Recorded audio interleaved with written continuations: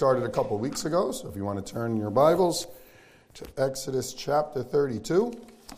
I broke it up into two sermons. I somewhat explained why last time. I'll explain why again today, but because it's one narrative about the golden calf, we read the whole thing last time. We're going to read the whole thing today, and then we'll do a brief review of what we spoke about 2 weeks ago, and then I'll share what God laid on my heart for tonight. So if we can all stand in honor of reading God's Word, we will be reading all of Exodus 32, the story of the golden calf. Okay, when the people saw that Moses delayed to come down from the mountain, the people gathered themselves together to Aaron and said to him, "Up, make us gods who shall go before us. As for this Moses, the man who brought us up out of the land of Egypt, we do not know what has become of him." So Aaron said to them, "Take off the rings of gold that are in the ears of your wives, your sons, and your daughters, and bring them to me." So all the people took off the rings of gold that were in their ears and brought them to Aaron. And he received the gold from their hand and fashioned it with a graving tool and made a golden calf. And they said, "These are your gods, O Israel, who brought you up out of the land of Egypt." When Aaron saw this, he built an altar before it. And Aaron made a proclamation and said, "Tomorrow shall be a feast to the Lord." And they rose up early and the next day and offered burnt offerings and brought peace offerings. And the people sat down to eat and drink and rose up to play. And the Lord said to Moses, "Go down, for your people whom you brought up out of the land of Egypt have corrupted themselves. They have turned aside quickly out of the way that I commanded them. They have made for themselves a golden calf and have worshipped it and sacrificed to it and said, 'These are your gods, O Israel, who brought you up out of the land of Egypt.' And the Lord said to Moses, 'I have seen this people, and behold, it is a stiff-necked people. Now therefore let me alone, that my wrath may burn hot against them, and I may consume them, in order that I may make a great nation of you.' But Moses implored the Lord his God and said, 'O Lord, why does your wrath burn hot against your people, whom you have brought out of the land of Egypt with great power and with a mighty hand? Why should the Egyptians say, with evil intent did he bring them out, to kill them in the mountains and to consume them from the face of the earth? Turn from your burning anger and relent from this disaster against your people. Remember Abraham, Isaac, and Israel, your servants, to whom you swore by your own self, and said to them, I will multiply your offspring as the stars of heaven, and all this land that I have promised I will give to your offspring, and they shall inherit it forever.' And the Lord relented from the disaster that he has spoken of bringing on his people. Then Moses turned and went down from the mountain with the 2 tablets of the testimony in his hand, tablets that were written on both sides, on the front and on the back they were written. The tablets were the work of God, and the writing was the writing of God, engraved on the tablets. When Joshua heard the noise of the people as they shouted, he said to Moses, 'There is a noise of war in the camp.' But he said, 'It is not the sound of shouting for victory or the sound of a cry of defeat, but the sound of singing that I hear.' And as soon as he came near the camp and saw the calf and the dancing, Moses' anger burned hot, and he threw the tablets out of his hands and broke them at the foot of the mountain. He took the calf that they had made and burned it with fire and ground it to powder and scattered it on the water and made the people of Israel drink it. And Moses said to Aaron, 'What did this people do to you that you have brought such a great sin upon them?' And Aaron said, 'Let not the anger of my Lord burn hot. You know the people, that they are set on evil. For they said to me, make us gods who shall go before us. As for this Moses, the man who brought us up out of the land of Egypt, we do not know what has become of him.' So I said to them, 'Let any who have gold take it off.' So they gave it to me, and I threw it into the fire, and out came this calf.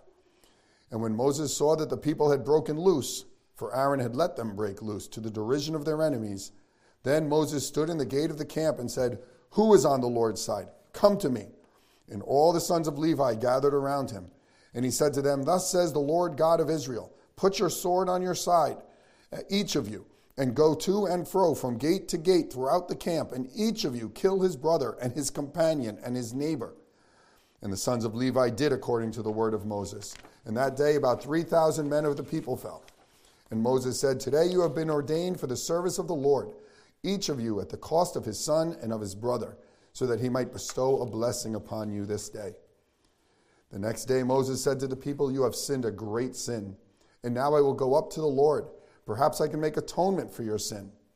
So Moses returned to the Lord and said, 'Alas, this people has sinned a great sin. They have made for themselves gods of gold.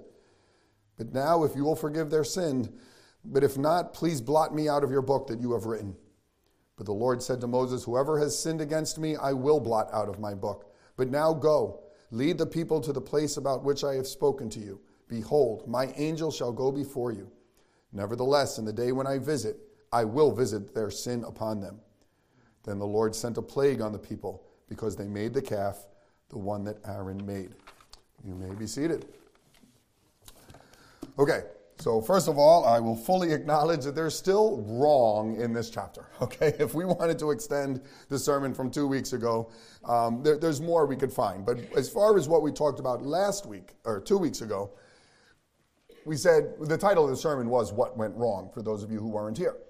We said that, God had delivered them from bondage in Egypt. He had done miracle after miracle with them. Their leader was up on a mountain getting the special word delivered down to them. What in the world made them fall so far, so fast? And what we got out of the first 10 verses is the first thing that went wrong is that the people thought. The people looked at the circumstances around them, and instead of thinking godly thinking, they thought, we need to do something here. And obviously their answer was not the right one. But what was worse than the people thinking, what went wrong second, is that Aaron listened. And that's the danger of not having godly leaders, that yes, the people were wrong for what they were presenting to Aaron, but Aaron could have nipped it in the bud right there, and instead he kept it going, whether it's because he was afraid of a mutiny or he actually believed what they were saying.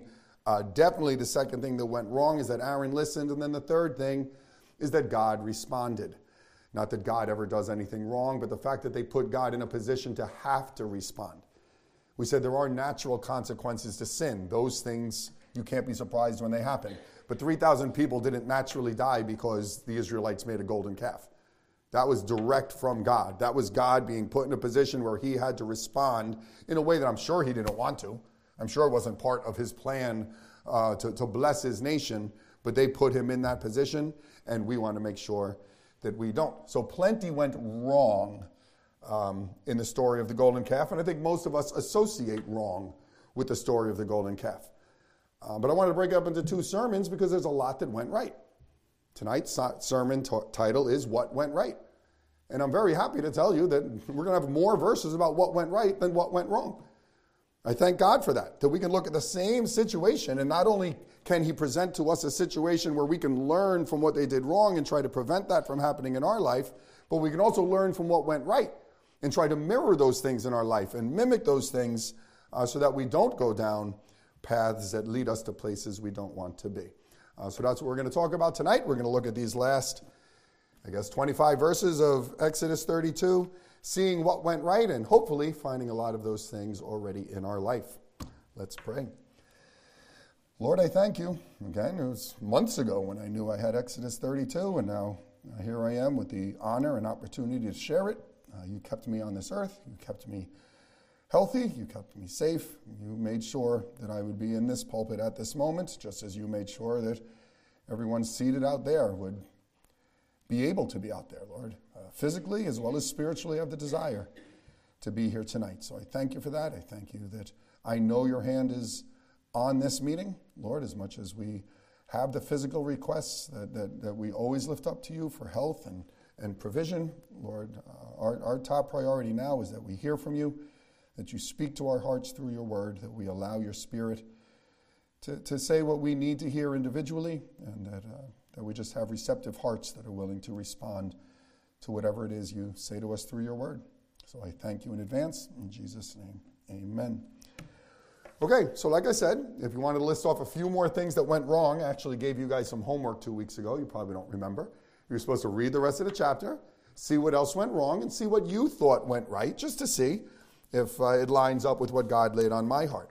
But definitely we didn't spend much time talking about how the people were pretty much partying in their sin. God's up there fuming at them, and they're having a party. Aaron's doing his best Adam impersonation, trying to blame everyone but himself for his sin. And then there's some bitter segment of God's people that even when Moses gives them the opportunity to repent, refuse. So there's still more that's wrong here, and I'll touch on those a little bit, but tonight I 100% want to focus on what went right. And I think you all would agree, if we're going to focus on what went right, our focus is going to be on Moses. Moses has a lot to offer tonight. The funny thing is, these sermons are going to kind of mirror each other. That's how I knew that God wanted me to preach them as two separate sermons, that for everything that went wrong, there's a corresponding something that went right. That's how he spoke to my heart. That how the passage started with the people thinking. And even at the time, I said, thinking isn't bad. Christianity is a thinking religion. God gave us brains so that we could think. We're supposed to use them to worship him. It's just too often we lean on our own understanding. So if the first thing that went wrong 2 weeks ago is that the people thought, I will definitely tell you the first thing that went right in the rest of the passage is that Moses thought. This is by far my biggest point. I have 5 subpoints underneath this, and the sermon will almost be over when I'm done talking about everything I got from the way that Moses thought right. Okay, so that's going to pick up in verse 11. But before we get there, I just want to make sure we understand the context of where Moses finds himself. He's up on the mountain. God is giving him the law. I'm sure it is an amazing, mind-blowing experience. And as far as Scripture tells us, it's really kind of out of the blue. We don't know what's going on at the moment. We know what's going down at the bottom of the mountain. But at the top of the mountain, we have no idea what's going on when verse 7 comes along and the Lord says to Moses, go down, for your people, whom you brought up out of the land of Egypt, have corrupted themselves. Now you'll see, I highlighted the word your. Some people feel that that was God ready to disown Israel. I think it's God's using Israel's own words. Those are the words Israel actually said to Aaron in the beginning when he said, up, make us gods who shall go before us. As for this Moses, the man who brought us up out of the land of Egypt, we do not know what has become of him. I shared 2 weeks ago, as well as in the past, that I don't think that golden calf was supposed to replace God. That golden calf was actually supposed to replace Moses. They wanted something tangible to hold on to and to say, okay, we have something we can see, something we can hold, a graven image that isn't necessarily anti-God, but that God warned them not to have. I think God is somewhat sarcastically telling Moses, guess what? These people are worshiping you more than they're worshiping me. They're not worried about having me on their side. They're worried they can't find you anymore. They just went and made themselves a golden calf because they don't have you. And then he goes on to say, they have turned aside quickly out of the way that I commanded them. They have made for themselves a golden calf and have worshipped it and sacrificed to it and said, these are your gods, O Israel, who brought you up out of the land of Egypt. And the Lord said to Moses, I have seen this people, and behold, it is a stiff-necked people. Now therefore let me alone, that my wrath may burn hot against them. I may consume them, in order that I may make a great nation of you. Before we talk about Moses' response, just take a second and ask yourself, what would your response be? You're up there in the glory of God, obedient, servant, doing everything you want. Everything's going great. If I can use the parallel of being home with your wife, having a wonderful time, and then the phone rings and it's the principal again. Right? Moses could not have been happy. He didn't do anything wrong. Why am I getting yelled at? Why is my time getting ruined? This is ridiculous. What do you mean my people? They're your people. I don't want them. You take them. Right? I would have been so mad that these stubborn, annoying, whatever you want, oh my goodness, they did it again. They're ruining. So I would have been annoyed. I might have been a little proud, because it sure sounds like God's opening the door to maybe give me a promotion here, right? You're right, Lord, let's wipe these people out. I don't know what you were thinking there. You do it through me, we'll do it right this time. Israel 2.0. Like, there's so many things Moses could have been thinking. Just know that, because sometimes when you read the passage, you get from verse 11 to verse 15 real quick. You don't really stop and think about it. Think of all the places Moses' mind could have went. Think of all the things that he could have thought. Think about the things the people and Aaron were thinking. And where does Moses' mind go? Right away. Remember, totally caught off guard. There is no way Moses knew this was coming. And the very first thing that pops into his mind when God tells him what's going on, Moses, in verse 11, Moses implored the Lord his God and said, O Lord, why does your wrath burn hot against your people whom you have brought out of the land of Egypt with great power and with a mighty hand? That's a stupid question if he stops right there. Why are you so mad, God? Just because they made a golden calf? I mean, come on. But he doesn't stop there. Oh no, Lord, why is your anger burning hot against them? Why should the Egyptians say, with evil intent did he bring them out, to kill them in the mountains and to consume them from the face of the earth? Turn from your burning anger and relent from this disaster against your people. I'll tell you, that really spoke to my heart. If this was a trivia night, I might have known that that's how Moses responded. But when I really stopped and thought about it, and really stopped and thought about how I would have responded if I was in that position of doing nothing wrong and having my night ruined and actually kind of getting almost like they're your people. No. Straight to, yeah, but Lord, this isn't going to paint you in a good light. Yeah, but Lord, you deserve better. The first thing that Moses thought correctly is Moses thought about God's reputation. Right away. I mean, that really is amazing. That he was so in tune with the Spirit that the very first thing that popped into his mind had nothing to do with him. It wasn't, this isn't fair to me, or, yeah, I'd love a promotion. Nothing that I got to think all of us would have thought first. Moses right away, yeah, but Lord, this isn't going to make you look good. After everything you've done for your people, do you want the Egyptians to mock you? Do you want them to say, see that? He just led them out there to die.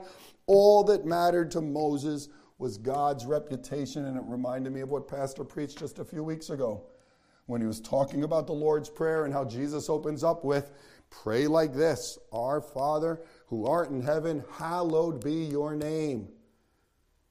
I've known that since the womb. I've known that line. I've always thought of it as more of a statement of fact. Lord, your name is hallowed. Your name is respected. Your name is holy. And Pastor said, no, it's really a petition.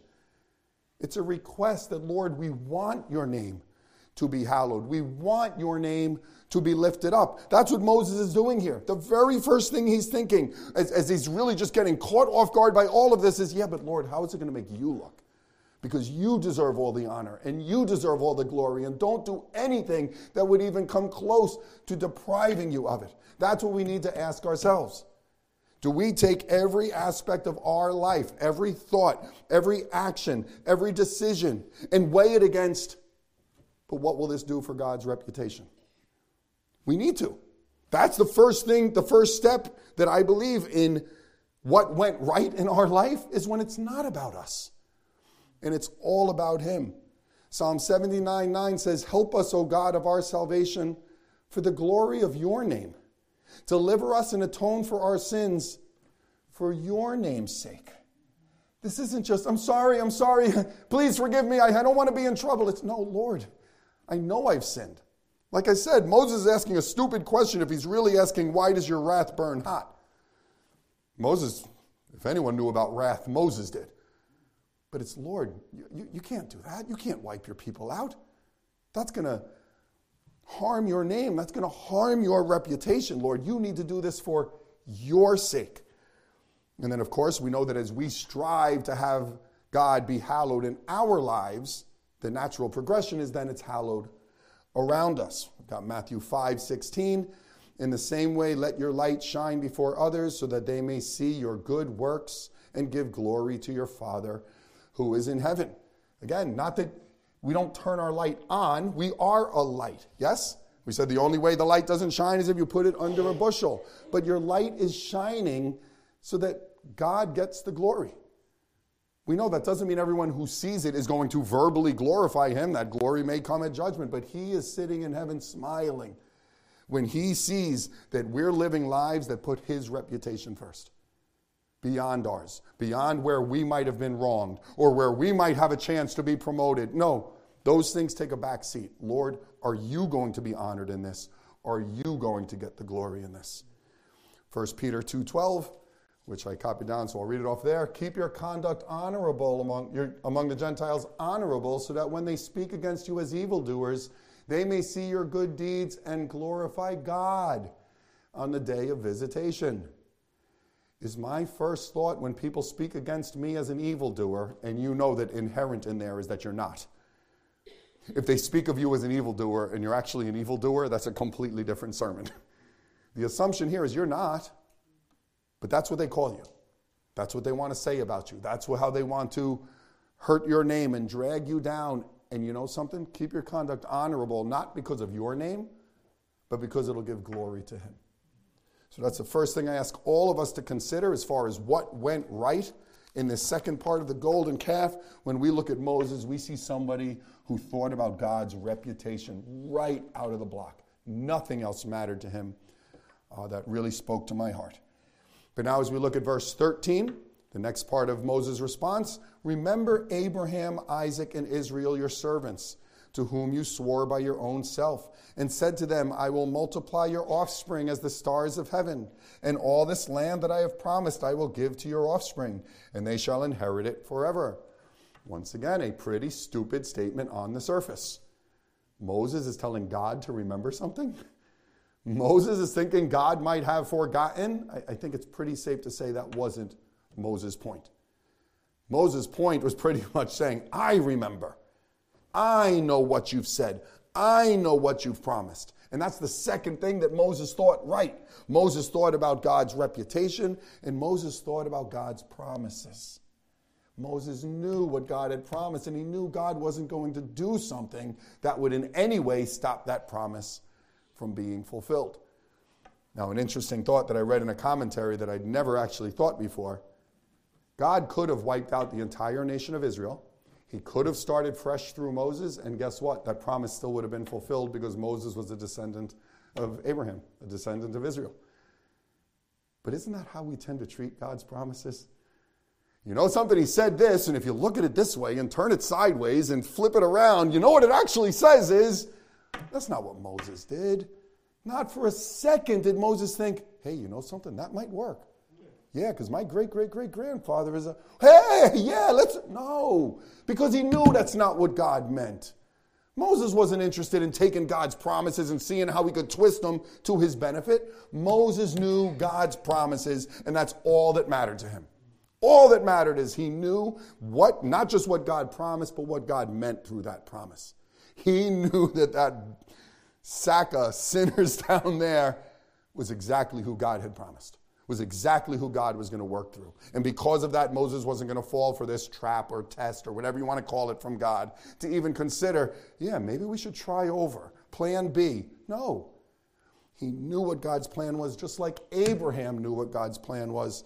In Romans 4, we're reminded that Abraham, no unbelief made him waver concerning the promise of God, but he grew strong in his faith as he gave glory to God, fully convinced that God was able to do what he had promised. Fully convinced that God was able to do what he had promised.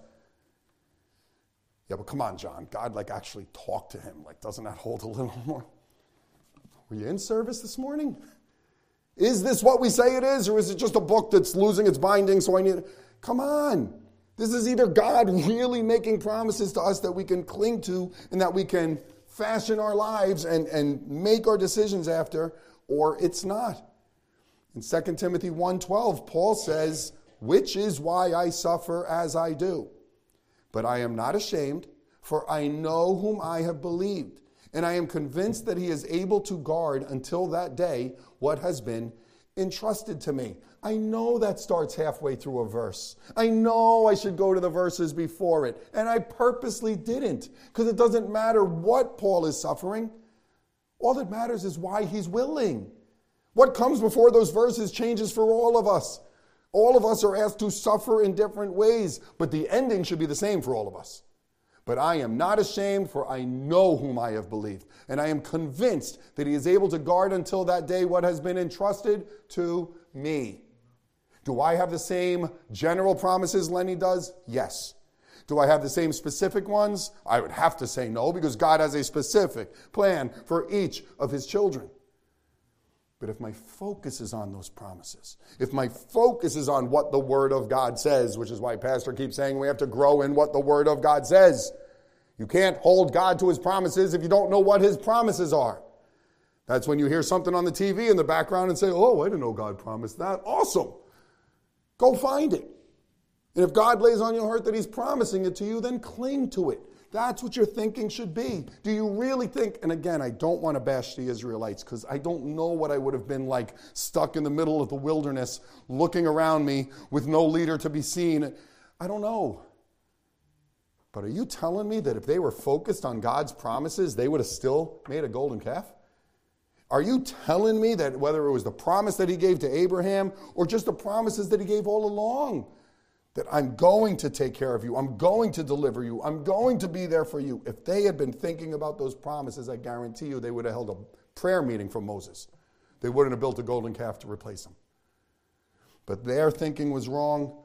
Moses' thinking was right. So that's the second thing I will ask us.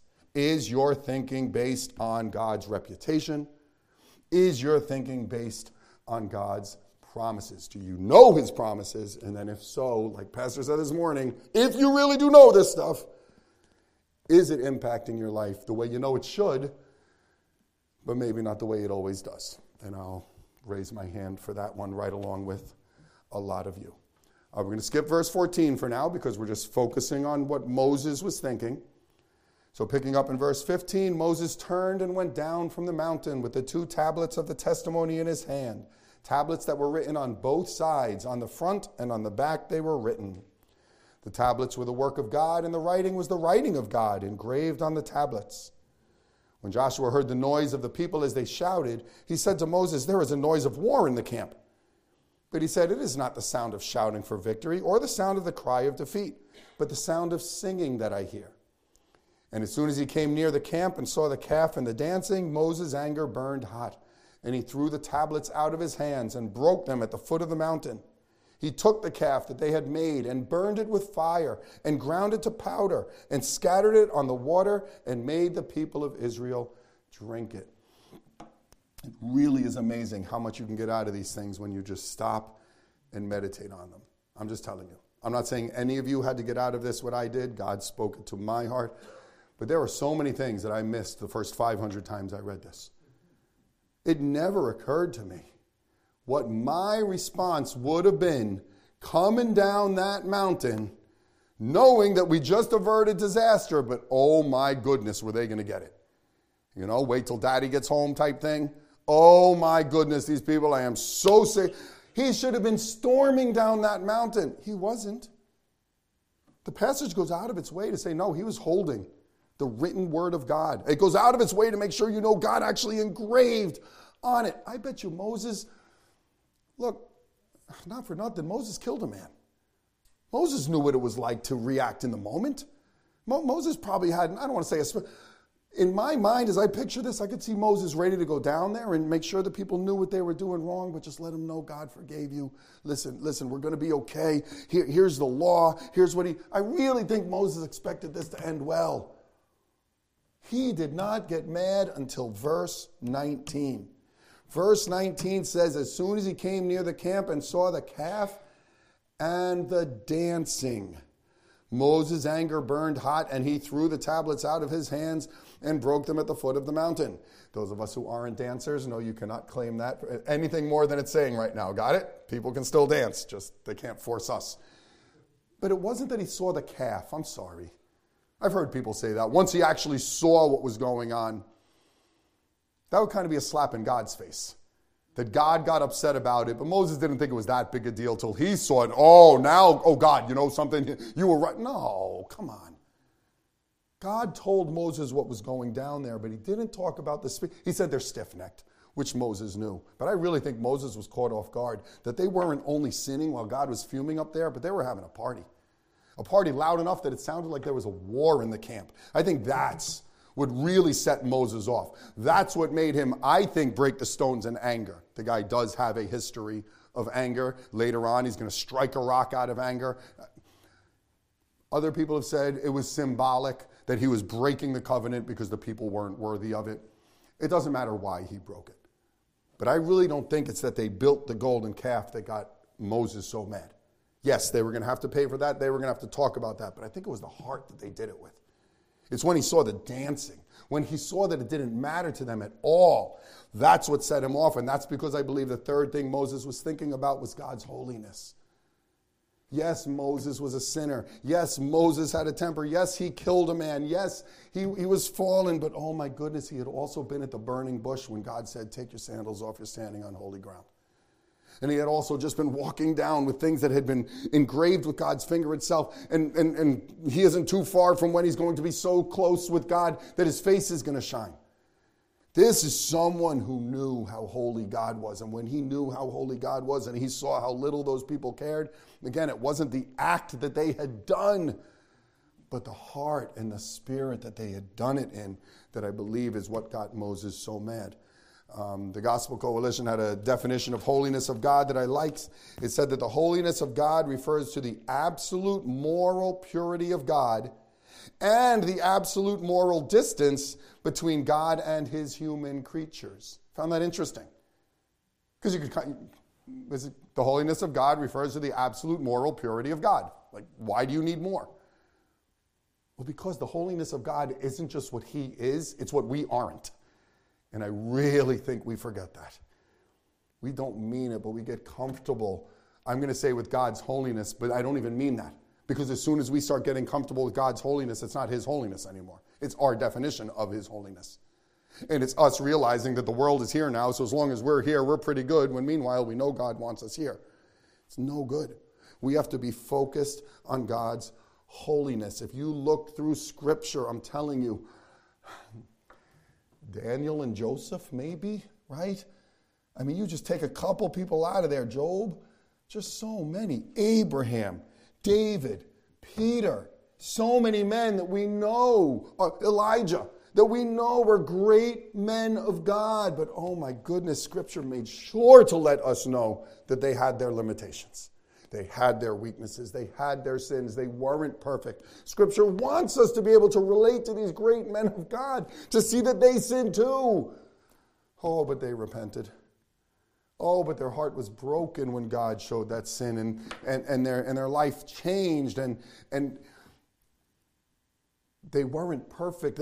Moses never needed them to be perfect, but when he saw how little it mattered to them, how easy it was for them to commit such a sin and be so okay with it, that's what got Moses, because he was focused on God's holiness. When we lose sight of God's holiness, whether it's because we're rationalizing, lowering the bar, whatever it is, that's when things are going to go wrong. You want things to go right in your life? Keep God's holiness where it belongs. My devotions yesterday just happened to have me in Proverbs 6, the very popular verses. There are 6 things that the Lord hates, 7 that are an abomination to him: haughty eyes, a lying tongue, hands that shed innocent blood, a heart that devises wicked plans, feet that make haste to run to evil, a false witness who breathes out lies, and one who sows discord among brothers. I usually focus on that last one because Scripture does. But it's interesting when you realize every single one of them really are, at least potentially, an offense against someone else. Haughty eyes means you're looking down on someone. Lying tongue means you're lying to someone. Hands that shed innocent blood doesn't necessarily mean you're actually killing them, but it means that you, for selfish reasons, you're harming them for your benefit. All of these are actually things that affect others. And I guess we could say, that's why it gets God so mad, because of the way it hits others. But really, there's a lot of other things that could have been on there. Like if you went out on the street and asked somebody for a list of top 10 sins, they're probably not going to say lying. They're probably not going to say bearing false witness or a heart that devises wicked plans. Well, as long as you don't actually do it, it's not. I think God hates those things so much because they fly in the face of his holiness. If you really are thinking about his holiness, you're not going to have haughty eyes. How could you? How could you look down on someone else when you're focused on how holy God is and how holy you're not? That's when you're poor in spirit. That's when you're in the Beatitudes. And Jesus is saying, blessed are those who are poor in spirit, because you're focused on his holiness. Why would you lie? Or shed innocent blood, have selfish intent when you realize that he's here and you're here and you don't deserve anything he gives you. And now you're going to lie because you want more? I'm telling you, it doesn't matter why God picked these things to say they're the ones he hates, but I really believe he hates them because they treat his holiness like it's nothing. That his children will walk around, as a book, Respectable Sins, whatever you want to call it, will walk around and we live this good enough life. Oh, God's good enough. All right, maybe he wants it here, but this is better than, again, I'm no more perfect than the rest of you. We'll just leave it at that. Oh, but at least that's to bother us. When we start getting cold and desensitized to things, that's when things are going to get wrong. And that's why I believe Moses was in the right for how upset he got, even though it looks like he's throwing a temper tantrum, when it was in relation to God's holiness being, again, his holiness and his reputation, they go together, yes? I don't blame him for getting as upset as he did. In fact, I would say it's to his credit and all of us, not that we should start breaking stones and making people drink melted gold, but I just think that the world we live in has desensitized all of us to some extent, and we really could benefit from focusing more on God's holiness and just pressing a reset button and realizing that some of the things that maybe we let slide, maybe not in our own life, but in the lives of those around us, for sake of not arguing or not, choosing our battles. Well, just make sure the Holy Spirit's choosing your battles. Okay, make sure you're sensitive to him when he's telling you that you need to stand in the face of what this world is throwing at us. All right, so just to keep reviewing, what the first thing that went right, Moses thought. He thought about God's reputation. He thought about God's promises. He thought about God's holiness. And then we pick up in verse 21. And Moses said to Aaron, "What did this people do to you, that you have brought such a great sin upon them?" And Aaron said, "Let not the anger of my Lord burn hot. You know the people, that they are set on evil. For they said to me, 'Make us gods who shall go before us.' As for this Moses, the man who brought us up out of the land of Egypt, we do not know what has become of him." So I said to them, "Let any who have gold take it off." So they gave it to me, and I threw it into the fire, and out came this calf. Now we'll stop there a second. I was going to keep reading, but we like to laugh about Aaron saying it's not funny. You know what I mean? Like, again, if this was a sermon about Aaron, we'd still be talking about everything that went wrong. But I struggle a little bit thinking that that's why God included it in Scripture. Just to make sure we know what a fool Aaron was. I really still think this is about Moses. Moses is coming down. He's got the tablets. He looks at the people. He's just crushed. He's broken. He breaks he goes down there. He punishes, and he turns to the one person, not God, the one person he thought he could count on. And what happened here? What did the people do to you, right? They must have forced you. They must have held something to your head. Well, I don't know what you want me to say. You know these people. They said, so, we threw something in. And let's be honest, Moses, they said, "As for this Moses, the man who brought us up out of the land of Egypt, we do not know." He's even blaming Moses. Sounded like Saul blaming Samuel. Well, if you would come back in 7 days, I wouldn't have had to have. Aaron had every excuse in the book, but just look at it from Moses' point of view. This day is just going from bad to worse. It started awesome, and then it averts disaster. So, okay, now we can breathe. Oh, my goodness, they're throwing a party. Punish them. Aaron, what's going on here? Oh, I don't know what to tell you. It wasn't me. Like, everything's going wrong. He's got to be ready. He's got to be on his last straw. But what does Moses do? When he saw that the people had broken loose, for Aaron had let them break loose to the derision of their enemies, Moses stood in the gate of the camp and said, "Who is on the Lord's side? Come to me." And all the sons of Levi gathered around him. And he said to them, "Thus says the Lord God of Israel, put your sword on your side, each of you, and go to and fro from gate to gate throughout the camp. And each of you kill his brother and his companion and his neighbor." And the sons of Levi did according to the word of Moses. And that day about 3,000 men of the people fell. And Moses said, "Today you have been ordained for the service of the Lord, each one at the cost of his son and of his brother, so that he might bestow a blessing upon you this day." I think that's so beautiful, and I never saw that before.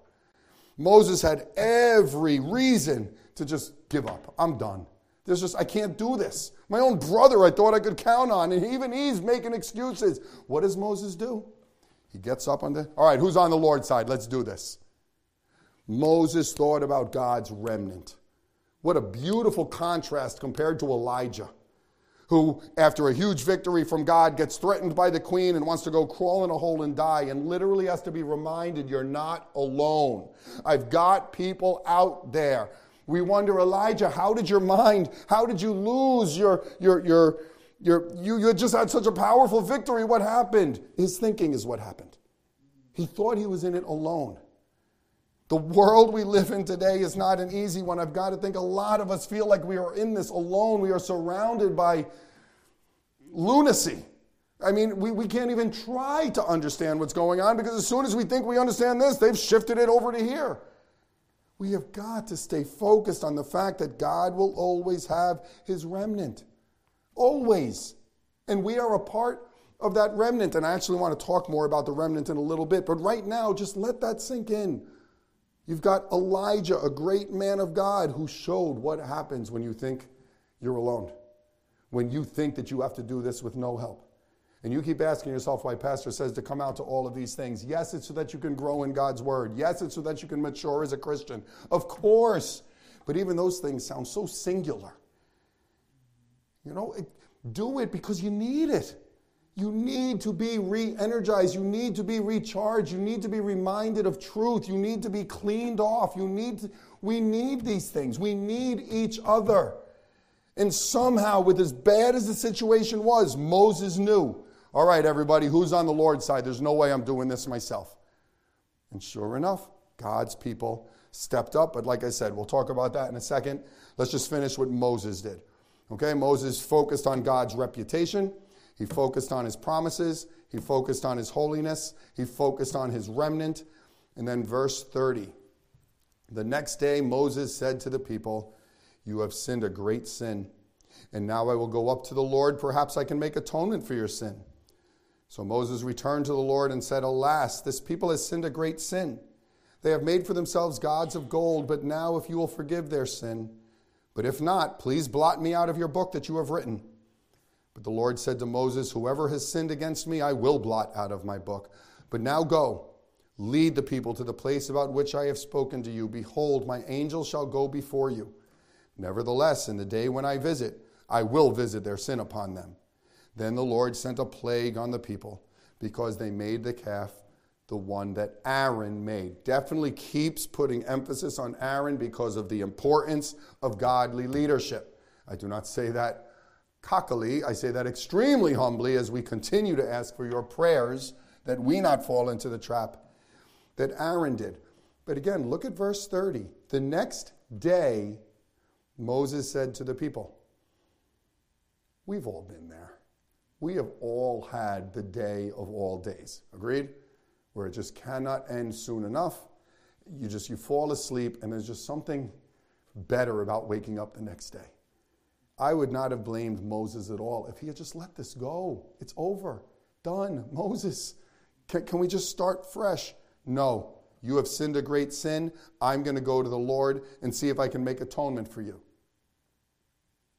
Wait, but Moses, I thought you already did that. I thought you said he was going to kill us and then he relented and nothing's happened since. God already knew they were partying. It's not like they had new sins to repent for. Why did Moses want to make atonement twice?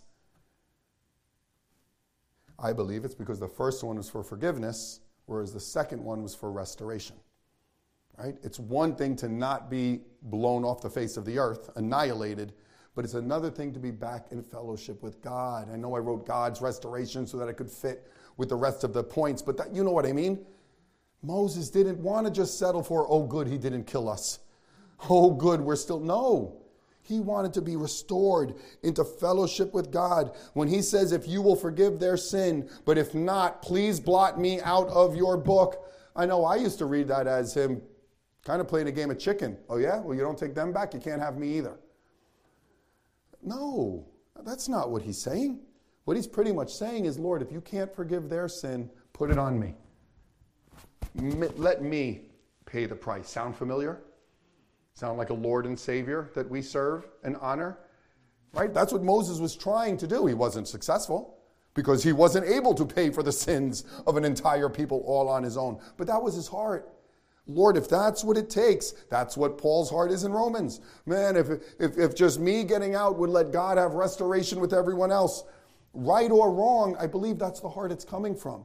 Not just a heart that wants to be forgiven, but a heart that wants to be restored. A heart that wants to be back in fellowship with God. Many of you probably already know where I'm going with this. 1 John 1:9. If we confess our sins, he is faithful and just to forgive us our sins and to cleanse us from all unrighteousness. That's after you get saved. That's not confessing your sin so that you can be forgiven. That's confessing your sin so that you can be in a constant fellowship with him and that your relationship can be restored. David says, Lord, restore to me the joy of my salvation. If you don't feel like you have the joy of your salvation, your sermon was 2 weeks ago.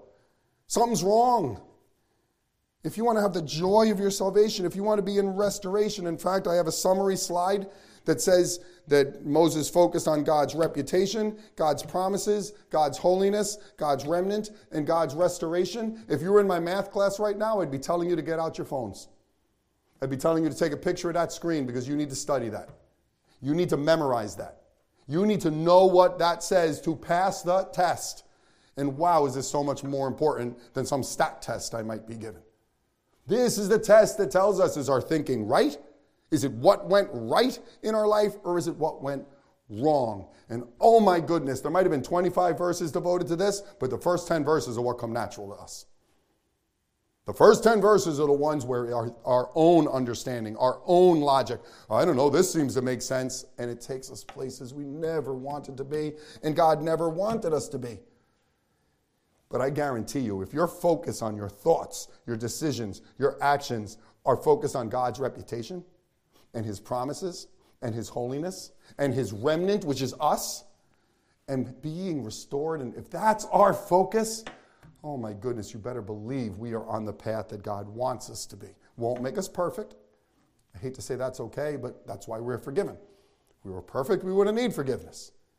But oh my goodness, does it feel good to know that I talked way more about what right thinking is than what wrong thinking is.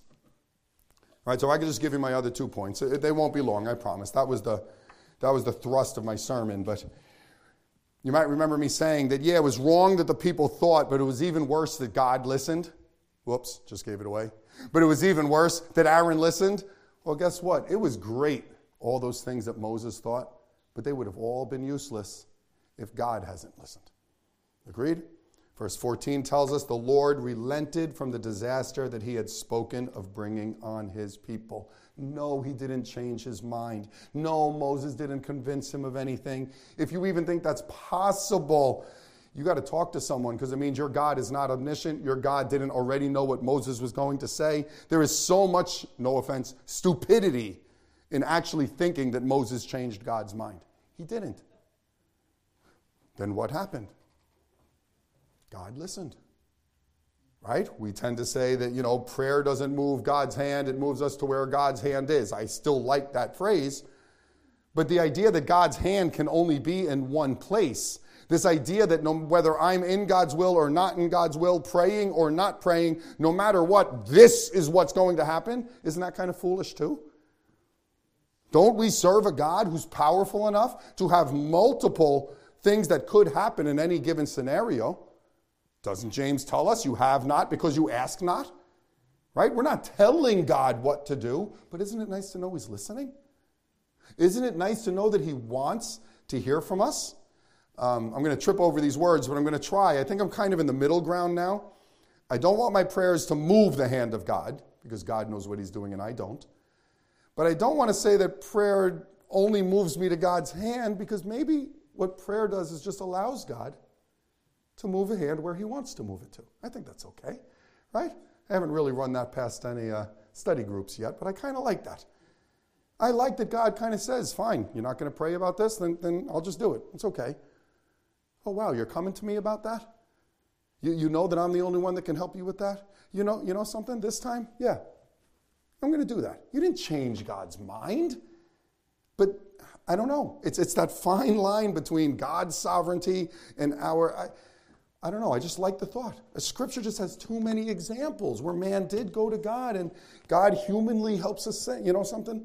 I'm going to do that. Because you asked, I'm going to do that. Now, whether he ends up doing it or not isn't what's relevant. What's relevant is I hope your heart is touched to know that he's listening. He's listening.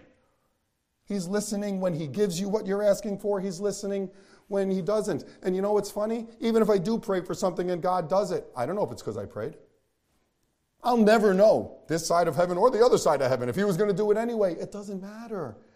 Just take comfort and rest in knowing that as you're trying to think right and you're trying to do right and you're giving these things up to him, he is listening. Okay, I don't think I need to tell you these, but just remember that yes, he's listening, but he's still sovereign. Okay, Moses didn't tell God anything he didn't already know, and he's still just. Israel was still punished. All right, God's not going to bend rules because he feels bad for you because you asked him really nicely or you were persistent or no, but in that sovereignty and in that justness, please know he's listening. Please know he wants to hear from you. He wants to know what's on your heart, and he wants you to give these things to him. So again, what went wrong? The people thought. Aaron listened. God responded. What went right? Moses thought.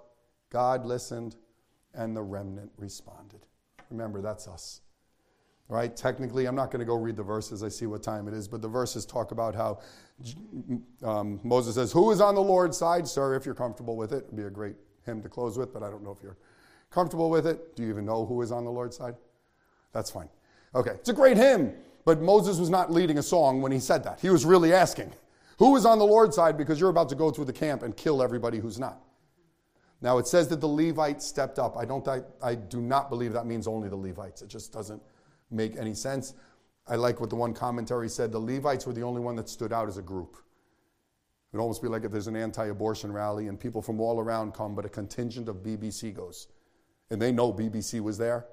Moses knew the Levites were there. And God had a special blessing in store for them. We know that. But just know that when they were going around killing their brother, and they weren't really going into people's houses and killing them. They were finding the people who were out carousing. The people who were given the choice to who is on the Lord's side or who wants to keep living the way. And they said, yeah, thanks, we'll choose this. But some of them were their brothers and their neighbors and their friends. And in the end, it didn't matter. The remnant has to do what God lays on their heart. And you know I'm not telling you to go home and grab your sword. You know that. But I know that Luke 14:26 says, if anyone comes to me and does not hate his own father and mother and wife and children and brothers and sisters, yes, and even his own life, he cannot be my disciple.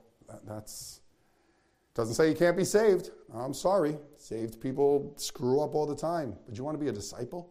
You want to be a follower of Jesus? You want to be somebody whose thinking is right? It's got to be him first and absolutely everything else last. I feel like I'm selling the Levites a little bit short here, but again, my main point was Moses' thinking. How Moses was focused on God's reputation and God's promises and God's holiness and God's remnant and God's restoration, and God was listening. Otherwise, it would have all been for nothing. And as God was listening, the remnant responded. So I think I made slides for that. What was wrong when the people thought and Aaron listened, God had to respond. But what was right? When Moses thought correctly and God listened, the remnant responded. That's how Exodus 32 spoke to me, and I hope you all let the Spirit speak to you as well. Let's pray.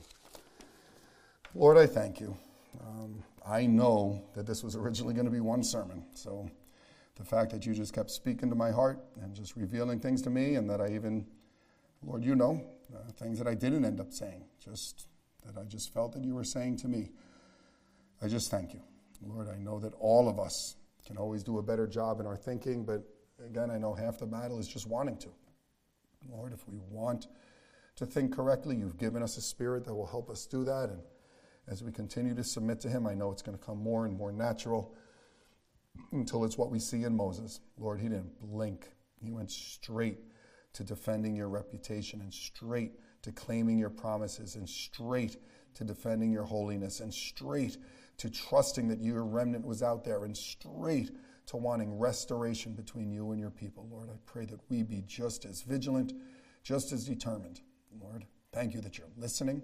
You certainly don't owe us anything. We could cry night and day and you could turn a deaf ear. But thank you that your word makes it clear that you want to hear from us. And Lord, I pray you just strengthen us as your remnant to respond the way the Levites did, that no matter what you call us to do, we will stand, we will do it. Lord, Pastor said it this morning, because we want to honor you more than we want to honor man. Lord, you are all that matters. That will be true for eternity. And I pray that we make it a reality in our life tonight. In Jesus' name, amen. Amen. All right, sir. I promise for next time I'll try to learn that song for you. I've never heard it in my life. But it shows where our minds are, because through the whole thing, and I guess through everything that can be said from this pulpit, what really spoke to me is just his amazing grace. You know, he could have wiped out, just like you said, go through the whole thought of, starting it again through Moses or whatever.